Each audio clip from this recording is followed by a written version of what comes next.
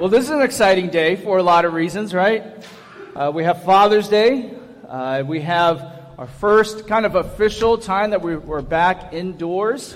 So that's something to celebrate and be thankful for, that we can do that. Many of you weren't in the sanctuary at the time that it was being announced by Henry as the service started. Of course, as you can tell, we're inside now, but we also have chairs set up outside. If you would prefer to be outside, we have that as well. So we want everybody to feel comfortable and feel good about worshiping, whether it's inside or outside. So whichever one you prefer, please feel free to do so. But it's good to see you all in pews and get inside. Can you see me in the back? I was kind of afraid that I wasn't tall enough to be able to be seen from ground level, but I think I'm okay. It's an exciting day. It looks like there's going to be some fun things. I don't know, it's kind of strange. This morning I saw them filling up water balloons. No one told me about water balloons. Mother's Day, mothers get mugs and beautiful plants and flowers, and dads get water balloons. I think that's probably appropriate, but it's a good thing I brought an extra pair of clothes just in case. Let's bow our heads and let's pray. Father God, we thank you so much for this beautiful day you've given us. Thank you for this day that we could honor and celebrate the dads in our lives. We pray, Lord, that the fathers here or who may be watching would be honored today, would be blessed, Lord. And yet most of all, Lord God, we want to celebrate you today as our Father. That our Creator, our God, the Almighty God, wants us to call Him Father, Daddy, Abba Father. What an amazing thought. Lord, we honor you today. We pray, Lord, that your Holy Spirit would speak today. Speak in the words, in the message, stir our hearts, challenge us, and we ask for your blessing in Jesus' name. Amen. So there are many joys about being a father. How many dads are here? Show hands. All right, we got a good amount of dads here. I tell young parents to cherish each stage of parenthood, from infant, from birth, all the way through, because each stage has their joys of parenthood. I took it to be my prerogative as the pastor and father to show pictures of my kids because I have the power to do so. I miss the cuddly moments of infancy when you can hold your baby and they just feel so secure and they just kind of melt in your arms. I had to show my baby picture of my older two was in storage and I couldn't get them, but so Michaela is going to be embarrassed today. I love the adorable giggles and innocent stage of toddlerhood when they start to be playful, right? When they become where you can actually play with them. Like when they're babies, they're just there. And they just smile at you maybe, they hit some things. But when they're toddlers, then you can start playing with them, tossing them around, kick the ball with them, throw the football with them, run around with them. Those are special days. And as they get older, you can do other special days like daddy-daughter days, father and son days. But as each stage, as they grow older, you get a greater appreciation. You enjoy different stages. So when they get older, you're going to appreciate them more in a different way. So that's them all in their recent graduations. Last week, the Q&A, someone asked me about memorable moments with my kids. Can I share any memorable moments with my kids? And I got to admit, I froze for a moment. Because I was wondering, because I froze because I was like, what are some memorable moments I can share that would be entertaining for people to know? And everything I thought of memorable moments were those just everyday activities that I had with them. The car rides, listening to music, riding on roller coasters.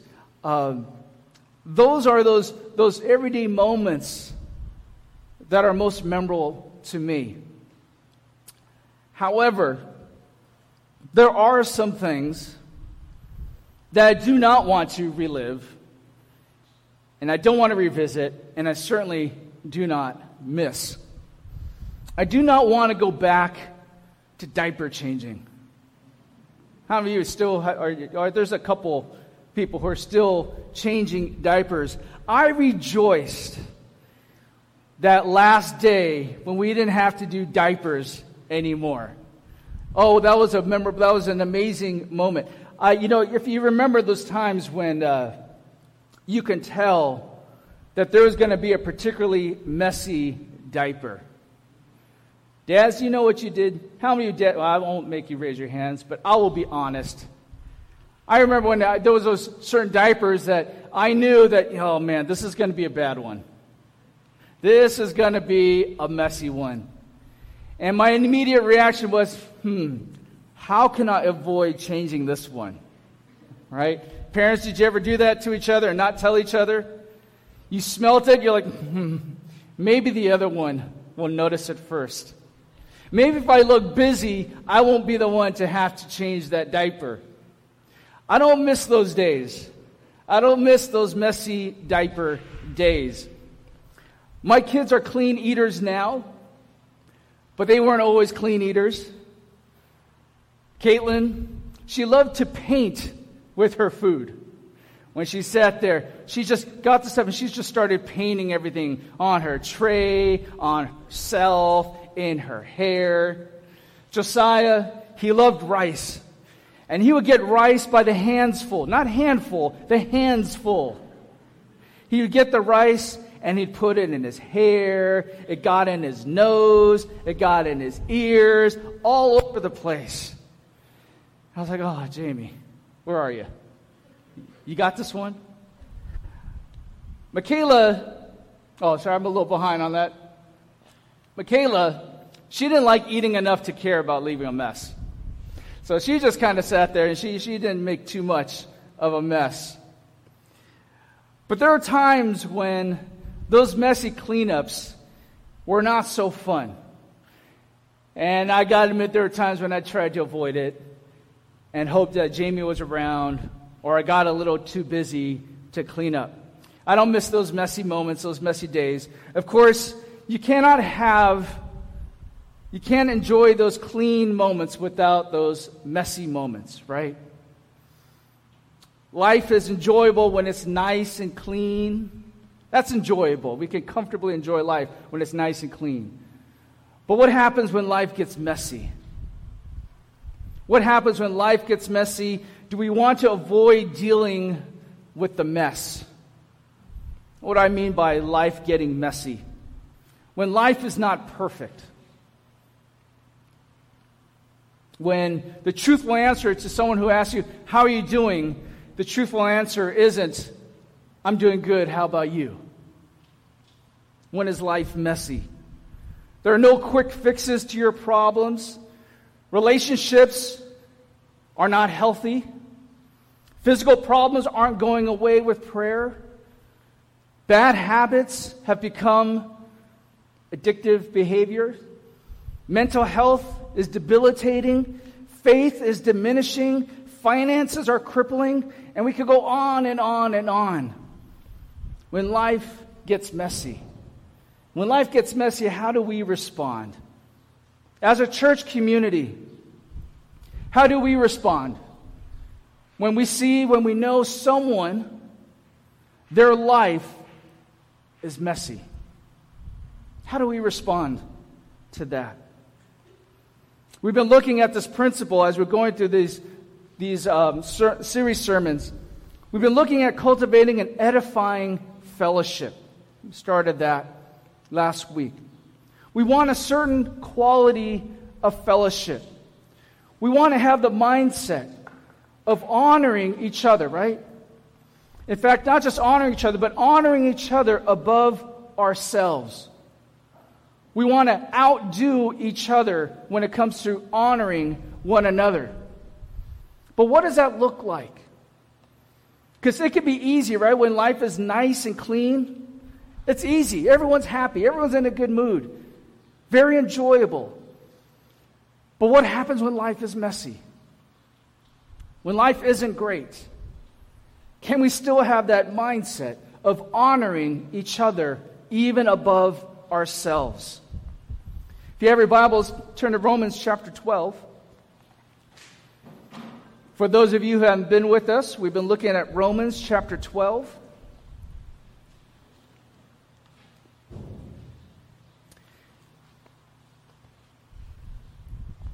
And Paul's been exhorting the church.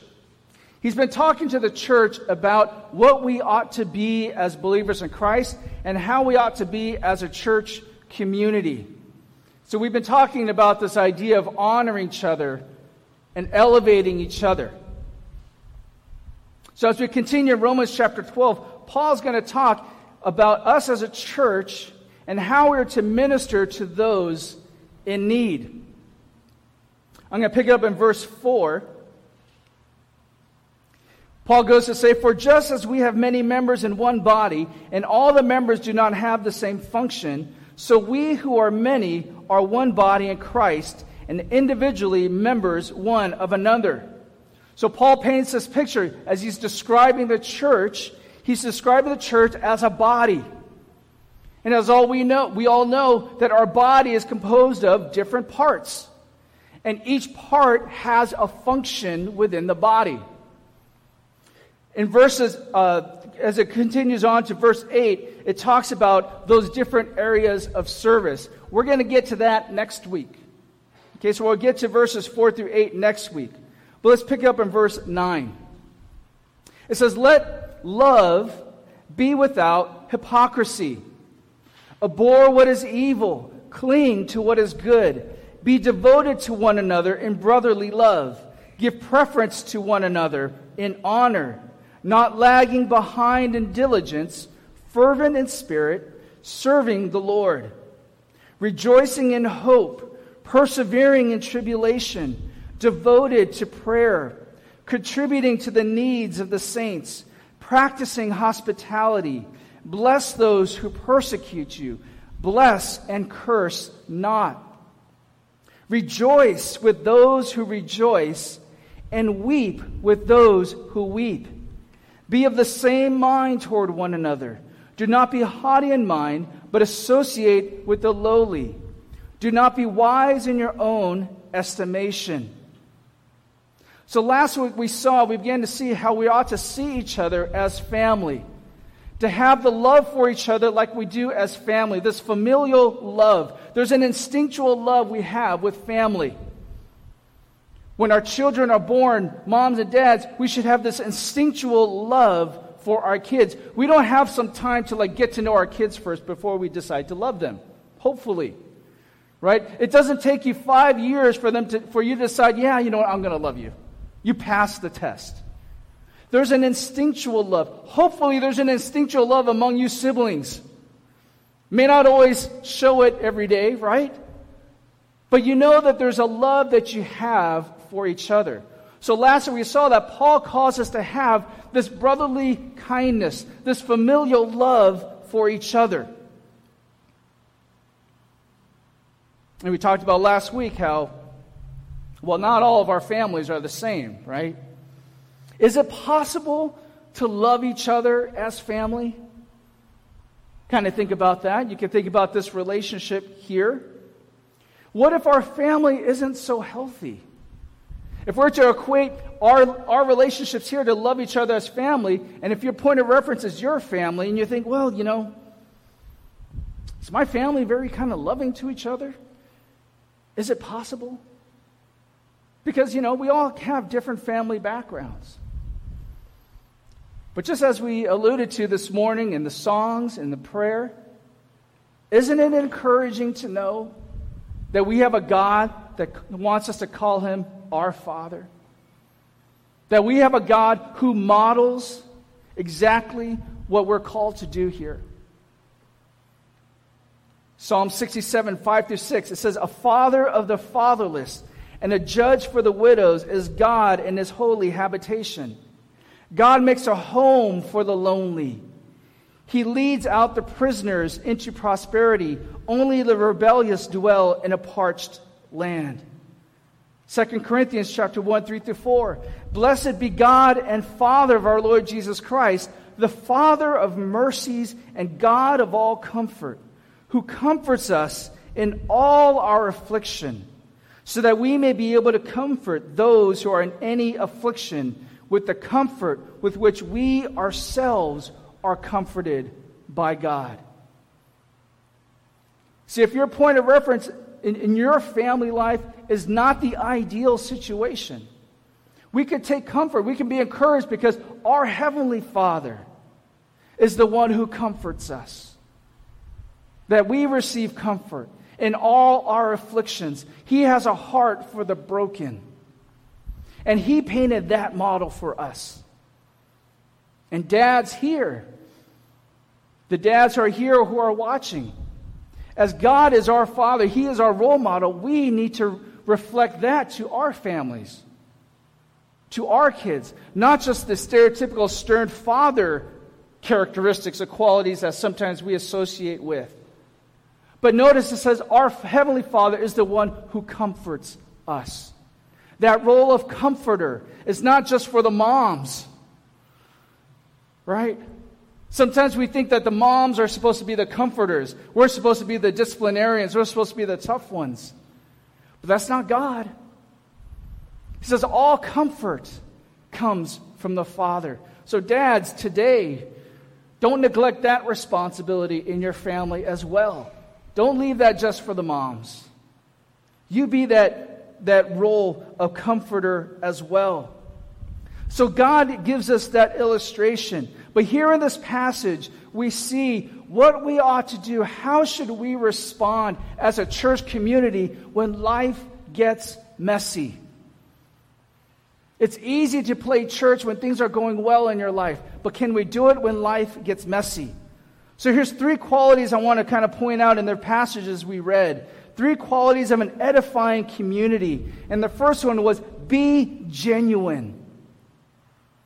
Be genuine. Verse 9, it says, let love be without hypocrisy. In other words, that word for be without hypocrisy. In other words, it's saying be sincere.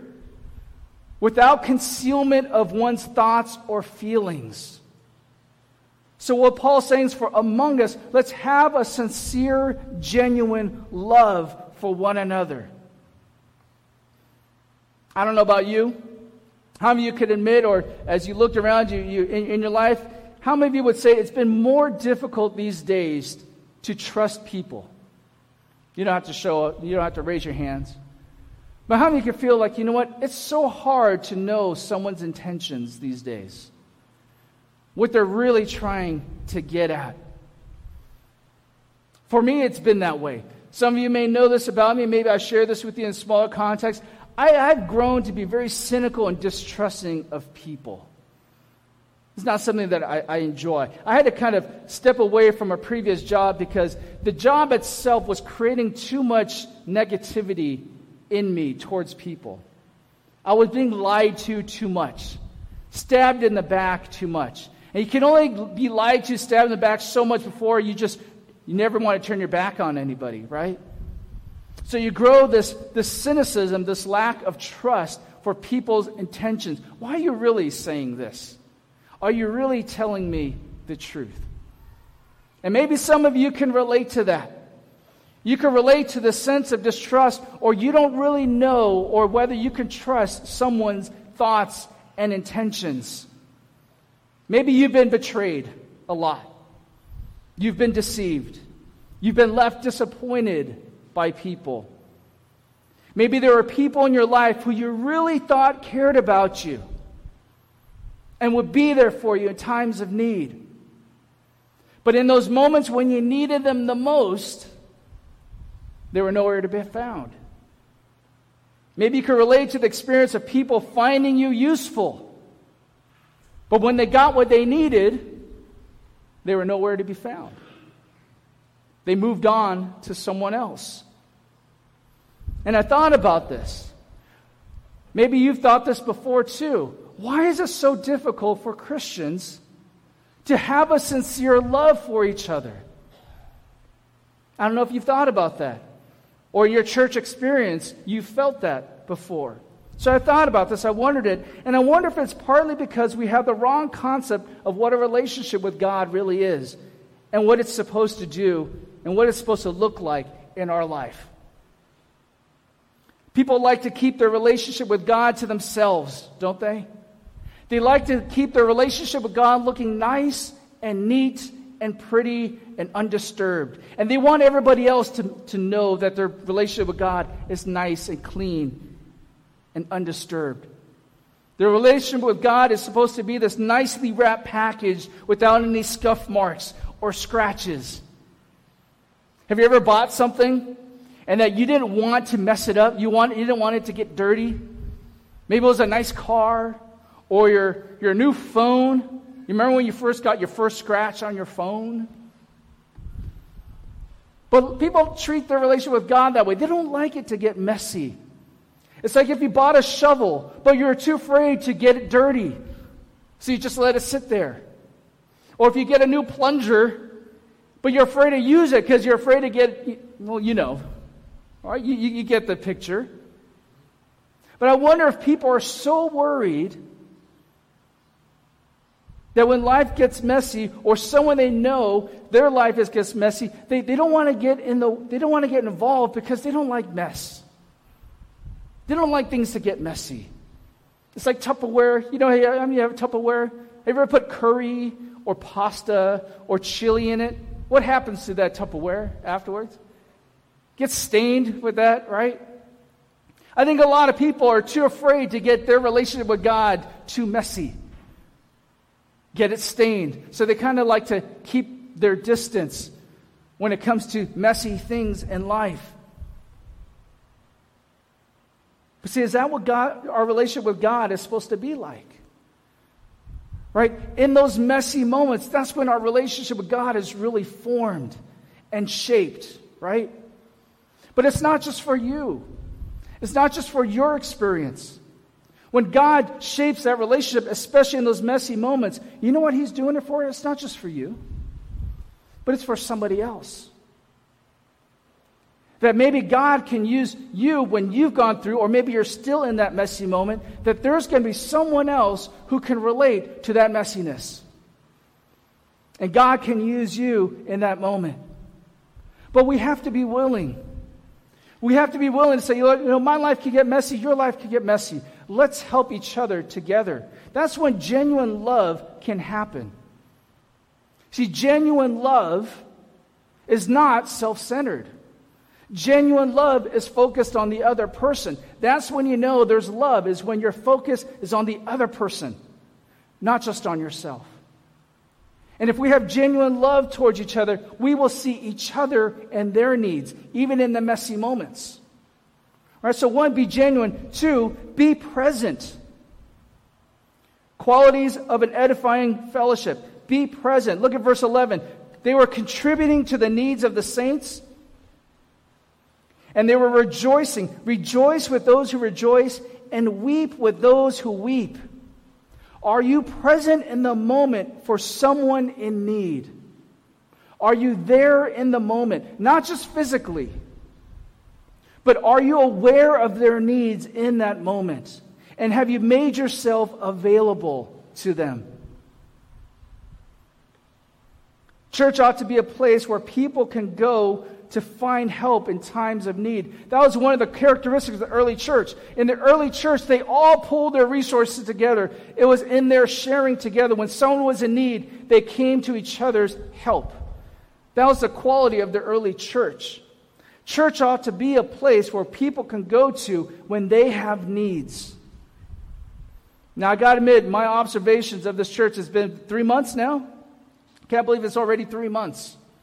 And I will honestly admit, from my observation, my experience, there are genuine people here who want to help in times of need. I will say that because there have been people who've genuinely helped us in our time of need.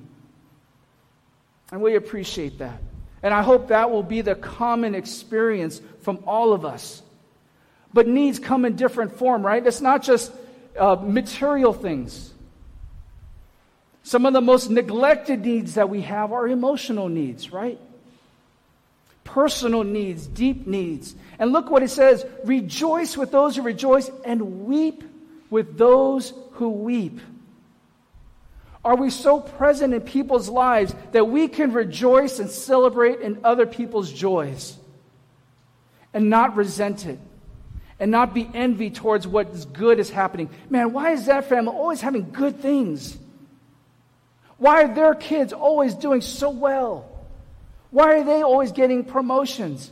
How come my life is hard and we can't enjoy and rejoice with someone's joys? But maybe that's a little easier. But notice what it says, weep with those who weep. When life is messy, those mournful moments, do we have people in our lives who will mourn with us? Do you have someone who will just sit with you, put their arms around you, and cry with you? Do you have someone in your life that you depend on to emotionally, they will be appropriate with you? Emotionally appropriate with you. In that moment is there with you. And I think many Christians struggle with this weep with those who weep. They can be physically present, but emotionally may be absent. Have you ever tried to share a difficult experience? You're going through a difficult time. Maybe it's in like a prayer request time. And the situation was emotionally painful, and the person's or people's response was kind of callous or unemotional, kind of dismissive. You ever had that happen to you? Or maybe the response was some version of Christianese. You know, these things that Christians always say, oh, I'll pray for you. Right? Maybe you had a loved one pass away, and the immediate response was a reflective, oh, at least they're in a better place. Did you really need to hear that at the moment? In that moment, you just needed someone to say, I'm sorry. Do you need anything? Can I be here for you? Can I just be sad here with you and be here with you? There are going to be moments when you can't do anything. And it's not your role to change something. But that person just needs you to be there in that moment. And I think sometimes as Christians can be bad at that because we want instant change. We want to be better instantly. And we neglect that. You know what? Sometimes we're joyful and sometimes we just mourn. Sometimes we're grieving. Sometimes we're hurting. And we need someone there who could say, you know what? Let me be there with you. Are you present? Are we as a church, can we be present in people when their life gets messy? The third thing, be persistent. It says rejoicing in hope, persevering in tribulation, devoted to prayer. I love that these three things are associated together. Rejoicing in hope, persevering in tribulation, and be devoted to prayer. Because these three things we need to be persistent in, especially when life gets messy, when things aren't going the way we want it to. We have to remember that we have to rejoice in hope. As believers in Christ, we have this eternal hope that what we're going through here on earth is not the end. We have an eternal hope that, you know what, is far greater than any struggles that we're going through here. We have the hope of salvation, that we're free from condemnation. We're free from the burden of sin. That is our hope. We have a hope that we have a Heavenly Father who comforts us, who's there with us. We do not have to feel alone. We need to be reminded in our life, when things are difficult, we can persevere in the tribulation. That word tribulation literally is the pressing or pressure. How many of you feel pressure in life right now? It feels like walls are closing in on you right now. And there's going to be moments when we feel like giving up. How many feel like, I feel like, you know what, I'm just going to forget about it. I'm just going to abandon my faith. Life gets hard and you question God, like, God, why aren't you here? Forget you. We need people in our life to help us, to encourage us, to press on, especially in tribulation. To have someone in your life to be there and encourage you to keep going. Remember the hope you have. And the third thing, it says to be devoted to prayer. We ourselves need to be devoted to prayer when life gets messy. And we need people in our lives to not just pray for us, but to pray with us. I don't think we do this enough. I'll include myself in this, right? Remember, I'm the first person this message speaks to. So I'll admit, there are too many times that I leave moments where I could be praying with somebody. Not just saying, hey, I'm going to pray for you. But you know what? I'm going to pray with you right now. Let's pray together. We have prayer meetings. We have fellowships. We want to do that because we give opportunities for people to come together to pray with each other, to be present in times of need, when life gets messy. Let me share the last verse with you all as I wrap it up. We know love by this, that he laid down his life for us, and we ought to lay down our lives for the brethren. But whoever has the world's goods and see his brother in need and closes his heart against him, how does the love of God abide in him? Little children, let us not love with word or with tongue, but in deed and truth. Do you catch that? The seriousness, what God says, how he views how we deal with each other. He says, look, if you know my love, it will be shown in how you love each other. Because if you do not love each other, can you really say you know my love? Is that serious or what? That's some serious stuff. And we take it to heart as a congregation, as a fellowship, as we come together. Can we see the love of God in our fellowship with each other? So when life is messy, as a community, can we be genuine with each other? Have a sincere love for each other? Can we be present with each other? In the moment, to rejoice when it's time to rejoice, and to weep when it's time to weep. And can we be persistent with each other? Not just when life is clean and nice and neat, but especially in those messy moments, when life is not perfect, when there's struggle, can we be present with each other and persistent with each other? I'll close with these thoughts. Individually, if your life is messy right now, if you're having difficulty right now, I want to encourage you, don't bear the burden by yourself. Challenge us as a church to be there for you. And if you don't find that one person, look for another. Remember I said last week, we're all puzzle pieces. But not every puzzle piece fits with each other. Right? You may be a puzzle piece that 3 pieces fit, but as you follow the chain, the other piece can fit along the chain, right? Seek out someone who's trustworthy, who can be there with you. And if you can't find somebody, tell someone at church leadership, hey, you know what? I've been here. I need some help. I need someone here with me. Third thing, don't give up hope. Don't give up hope. Keep perspective in your trials. You need someone who may be outside of the situation. When you're in a storm, sometimes it's hard to find. It's hard to see the calm outside the storm. You might need somebody to come in your life to give you some perspective on it, to encourage you with hope. And the last thing, seek the Lord. Seek the Lord in prayer. Seek the Lord in your life. Because you know those messy moments are going to come.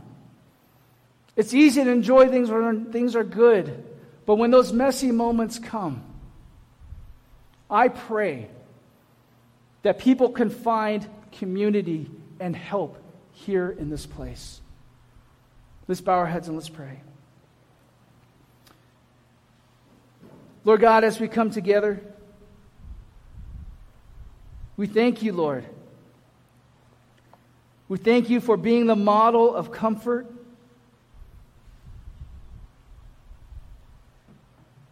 You have shown us what it means to be a father, a loving father, a gracious father, a merciful, kind father. Thank you, Lord God.